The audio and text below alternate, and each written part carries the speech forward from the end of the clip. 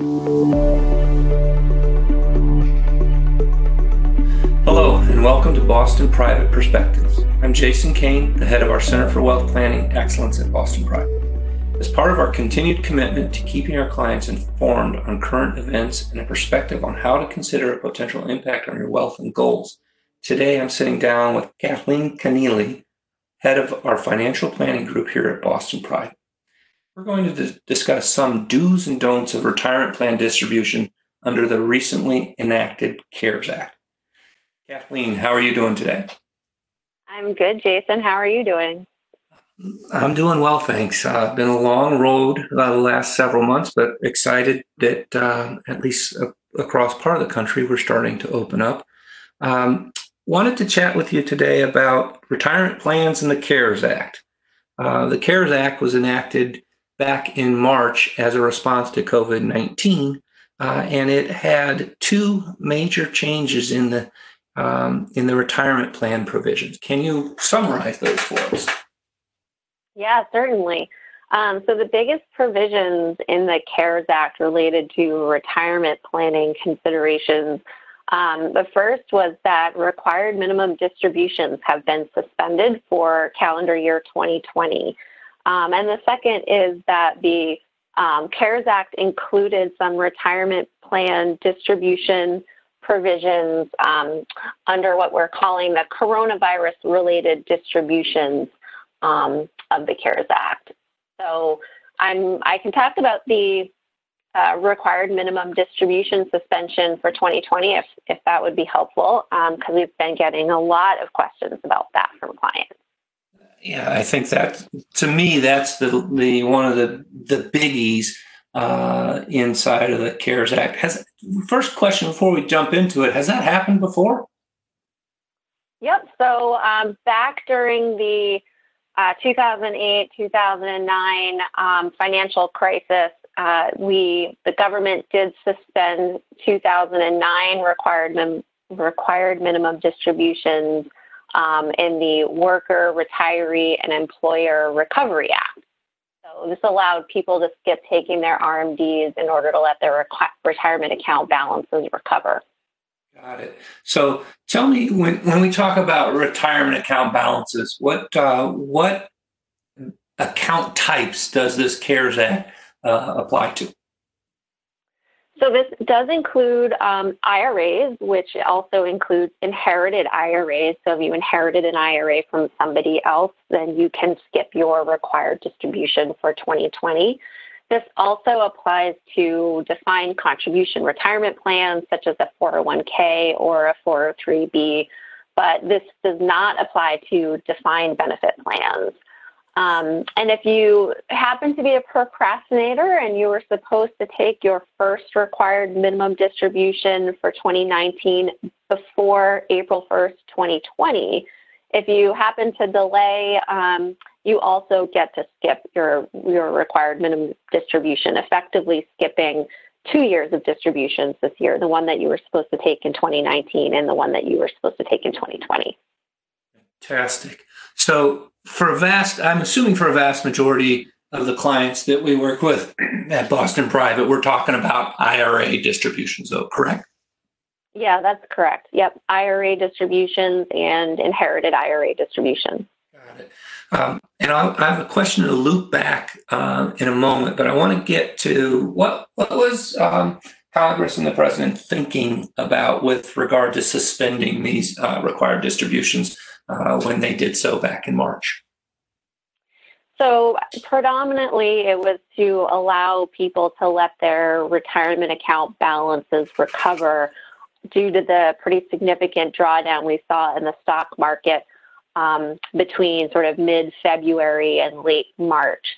When you're drawing off of your IRA while the market's down to meet your required minimum distribution, it kind of has a double whammy effect of potentially selling securities while the market's down and not letting them recover, and also pulling money out of an account and paying taxes on it as well during a pretty challenging time for most people. It's interesting because as we reflect from March 27th to here in almost mid-June, the market has made a pretty remarkable comeback. So for many folks, this is tantamount to a freebie for the year 2020 because the initial logic, at least for the time being, and who knows what the future holds, has kind of turned on its head, if you may. Essentially, although I would say that only about 20% of people who do take required minimum distributions don't actually need them to live on and to meet their living expenses. So for the remainder of people who are taking required minimum distributions, about 80% of people actually need those distributions to meet their regular living expenses. So it's a freebie for some people, but not super helpful for others who actually do continue to need to take distributions in order to just continue to pay their bills. I think that's a real interesting aspect of this entire act, is that a vast majority, as you mentioned, of individuals need to take it to supplement or to provide the cash flow for living expenses.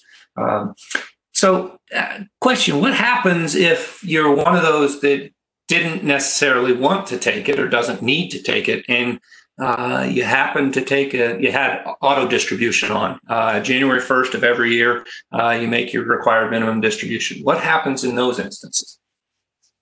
Yeah, you do have a couple of opportunities to provide some relief there. So one of the things that you can do is you can put your distribution back as long as you do it within 60 days of actually having taken the distribution. So the IRS does provide 60-day rollover rules, which allow you to essentially return an IRA distribution within 60 days and not pay taxes on it. Essentially, they consider it a rollover. You can almost think of it like a short-term loan, but as long as you put back the full gross amount of the distribution, it won't be taxed within those 60 days. There are some people that did take a distribution earlier this year, or those that take monthly distributions. If you, for example, took a distribution in January and February and March, the 60-day rollover rules only apply to returning one distribution. So you can return your March distribution, but not your January or February distributions, as long as you do it within the 60-day window. Got it. Now, walk me through, I've been hearing a decent amount about coronavirus-related distributions, CRD. What is a CRD, and how might that help an individual who who took a distribution prior to the 27th of March? That window, 60-day window, is now closed, but would like to put it back, per se. Yeah, so the coronavirus-related distribution rules do allow you to distribute up to $100,000 from an IRA or an employer plan. It has to be yours, though. It cannot be from an inherited account. And it allows you to do a couple of things. And this applies for any time in 2020. So it's retroactive back to January 1st, and it will extend to any distribution taken before December 31st. But in order to qualify under these coronavirus-related distributions, you have to meet a qualification of some sort, and there are both physical and fiscal qualifications. So in order to qualify under the physical rules, you must have actually been tested and diagnosed with COVID-19. And this applies to either you or a spouse or a dependent.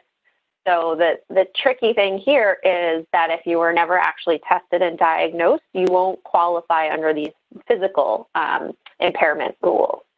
But you may still qualify under the fiscal impairment rules. So if you've experienced some form of adverse financial consequences as a result of COVID-19, meaning you've either been quarantined or furloughed or laid off, or your work hours have been reduced, or you've been unable to work because you don't have childcare and you need to stay home, or you own a business that is closed or been operating under reduced hours, or you meet some other potential definition that the IRS or the Secretary of the Treasury might come out with later this year, that would allow you to qualify for a coronavirus-related distribution. So there are a few benefits to the coronavirus-related distribution rule. So I mentioned a few minutes ago that the rules allow you to distribute up to $100,000 from an IRA or an employer plan.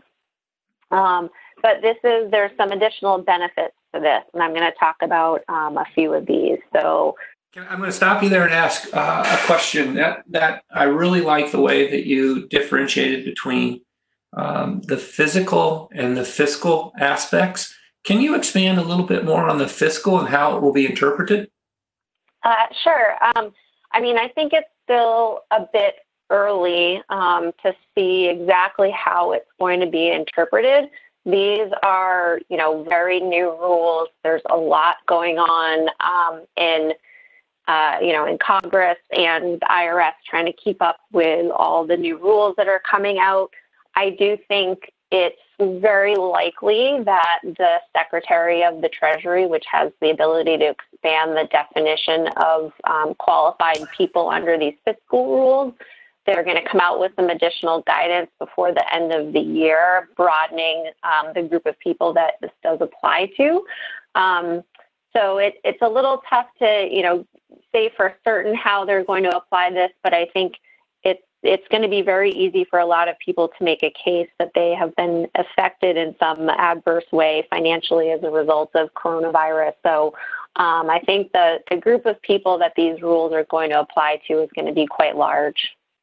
So tell me about those rules, the coronavirus-related distribution rules. What are the benefits of them?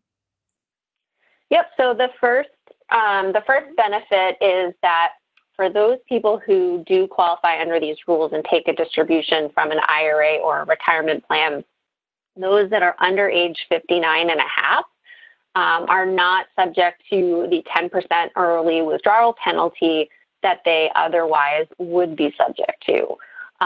Those that are over age 59 and a half at the time they take a distribution from a retirement plan are not subject to this 10% early withdrawal penalty anyway. So this really does apply to anyone under the age of 59 and a half taking a distribution. There's no 10% early withdrawal penalty, which is great. The other benefit of this is that if you do take a distribution, even though the distribution is considered taxable income, you are allowed to spread that taxable income over 3-year tax periods. So you would report a third of the income on your 2020 tax return, a third of the income on your 2021 tax return, and a third of the income on your 2022 tax return, so that you're not getting hit with the income taxes all in one calendar year. The other benefit is that the rules also allow you to repay this distribution over a 3-year time period. So I talked a little bit before about the 60-day rollover rules. These don't apply to coronavirus-related distributions. If you do take a distribution and your financial circumstances improve, you can put the distribution essentially back in your IRA over the next 3 years. Got it. So talk to me about that 3-year spread. Do you have to do the 3-year spread? Is it optional? And when might you decide to if it is optional, to avoid it and pick it up all in income in 2020? Yep. So it is optional, but it's going to default to spreading that income over a 3-year period. So if for some reason you do decide that you want to report it all in 2020, when you go to prepare your 2020 tax return, you're just going to make an election to treat all of that income as taxable income in 2020. And for some people, it may make sense to put that income in one tax year. If 2020 is going to be a really low income year for you otherwise, and you expect 2021 and 2022 to be higher income tax years for you, maybe you do want to opt out of the default 3-year spread and report that income all in this first year. Otherwise, maybe it does make sense to spread it over 3 years if you can spread it out over, lower income tax brackets. And it sounds like you really got to be on your game and have a good idea and have done some decent amount of planning to figure out what makes the most sense. Because I could anticipate different circumstances coming up with different results. Yep, most definitely. I would say it's a really good idea to talk to your tax preparer and run some multi-year projections to get a good idea of what might make the most sense for your particular circumstance. So I've read a couple of things about, a couple articles about this returning the dollars to your account and the tax consequences of it. In essence, it starts to ultimately look like you might be able to borrow from your IRA. Walk me through the tax timing, because I think that's a real big component of this that people oftentimes blush over, particularly if you're looking to pay it back in a 3-year time frame. So if you do take a distribution and you elect to spread it out over 3 years, or even if you know in advance you plan to return the money, don't forget that even if you plan to return the distribution to your IRA, you still need to pay the taxes on it until the money is returned. So if you take the full 3-year time period to fully pay back that distribution, you still have to pay the income taxes until you pay back the money. So if you hypothetically spread the income out over 2020, 2021, and 2022, you're still paying the income taxes spread over that 3-year period. And then if you do return the funds, you will need to amend your tax return in order to see essentially a refund of the taxes that you paid in over that 3-year time period. So it's not quite the free lunch that I think people sort of expect this to be if they're looking at it as a short-term, loan. There are dollars that are going to be tied up for income tax payments going to the government that you're not going to have in your pocket until you pay it back and amend your tax returns and get your refund. So some people are saying that this, in essence, is creating a loan provision for IRAs, but a loan provision in which you have to pay some taxes and then file refunds. Tell me how you feel about that, about people accessing their IRAs to provide loans. I'm generally not quite a fan of using your IRAs to provide short-term loans. I do kind of consider it, funds of last resort, if you will, if you've exhausted all other opportunities. I think anything can really go wrong. You might have the best of intentions to, take $100,000 out and then put it back under these rules and fully repay it. And, anything as we've seen over the last few months, anything can happen, preventing you from actually doing that. So I do think you have to think through the logistics and all the possibilities before deciding if it's right for you. I think ultimately this is going to be a lifeline for a lot of people that have been hurt very hard by coronavirus and the shutdowns, and this will provide some short-term relief for people that really do need it. But for those that can afford not to take required minimum distributions or can afford not to have to take a distribution out of a retirement plan under these coronavirus rules, I would say, just leave your retirement accounts alone, let them continue to recover, let them continue to grow tax deferred for as long as possible, and ultimately you'll be better off in the long run for it. As I listen to your response, what really resonates with me is that there's a lot of stuff going on here, and to try and have a single rule or a single, if you do this, you do this. It's much more complicated than that. how do I help? How do I, if I'm a client, how do I navigate through all of these issues for 2020 and beyond? There's definitely a lot going on here, and everybody's situation is incredibly different, and everybody has different things going on in their lives and different financial considerations and family considerations that they need to think through. So it's really important to talk to your advisor here at Boston Private, talk to your CPA, get on a conference call with both of them together and figure out, what rules do apply to you, what are your options, what should you be looking at and considering, and come up with a plan that works for your particular circumstance. And not necessarily, the one that you heard your neighbor talking about over your fence last week.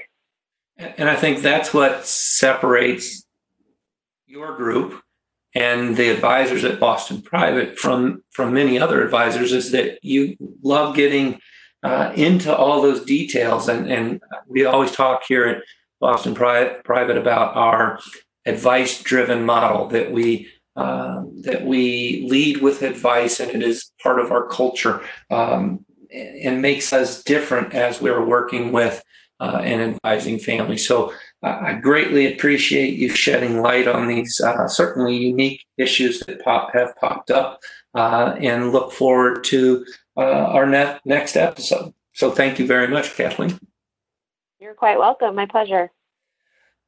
Where there is always uncertainty at play, I want to encourage all of our clients to reach out to their Boston Private team with any questions or concerns they may have.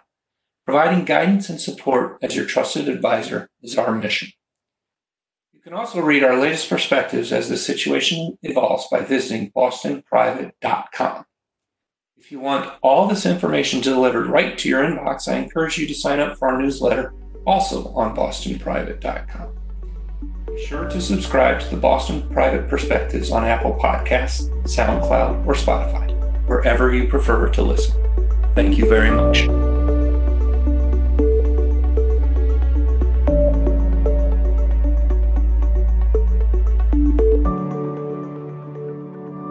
This podcast is solely for informational purposes and is not a solicitation or an offer to buy any security or instrument, or to participate in any trading strategy. The opinions expressed and information contained in this podcast are given in good faith, may be subject to change without notice, and are as of the date issued. All sourced information is believed to be reliable but has not been independently verified. This podcast discusses general market activity, industry or sector trends, or other broad-based economic, market, or political conditions, and should not be construed as personalized investment advice. The following does not represent a complete analysis of every material fact with respect to the topics covered herein. All investments carry a risk of loss. Neither BPW nor its investment professionals or representatives provide tax, accounting, or legal advice. Listeners should review any planned financial transactions or arrangements that may have tax, accounting, or legal implications with their advisors. For additional information about us, please refer to our Form ADV disclosure brochure, which may be obtained by contacting us at 800-422-6172 or info@bostonprivate.com. Private banking and trust services are offered through Boston Private Bank and Trust Company, a Massachusetts chartered trust company. Wealth management services are offered through Boston Private Wealth LLC, an SEC-registered investment advisor and wholly owned subsidiary of Boston Private Bank and Trust Company. Boston Private Bank is an FDIC member and equal housing lender. Investments are not FDIC insured, not bank guaranteed, and may lose value.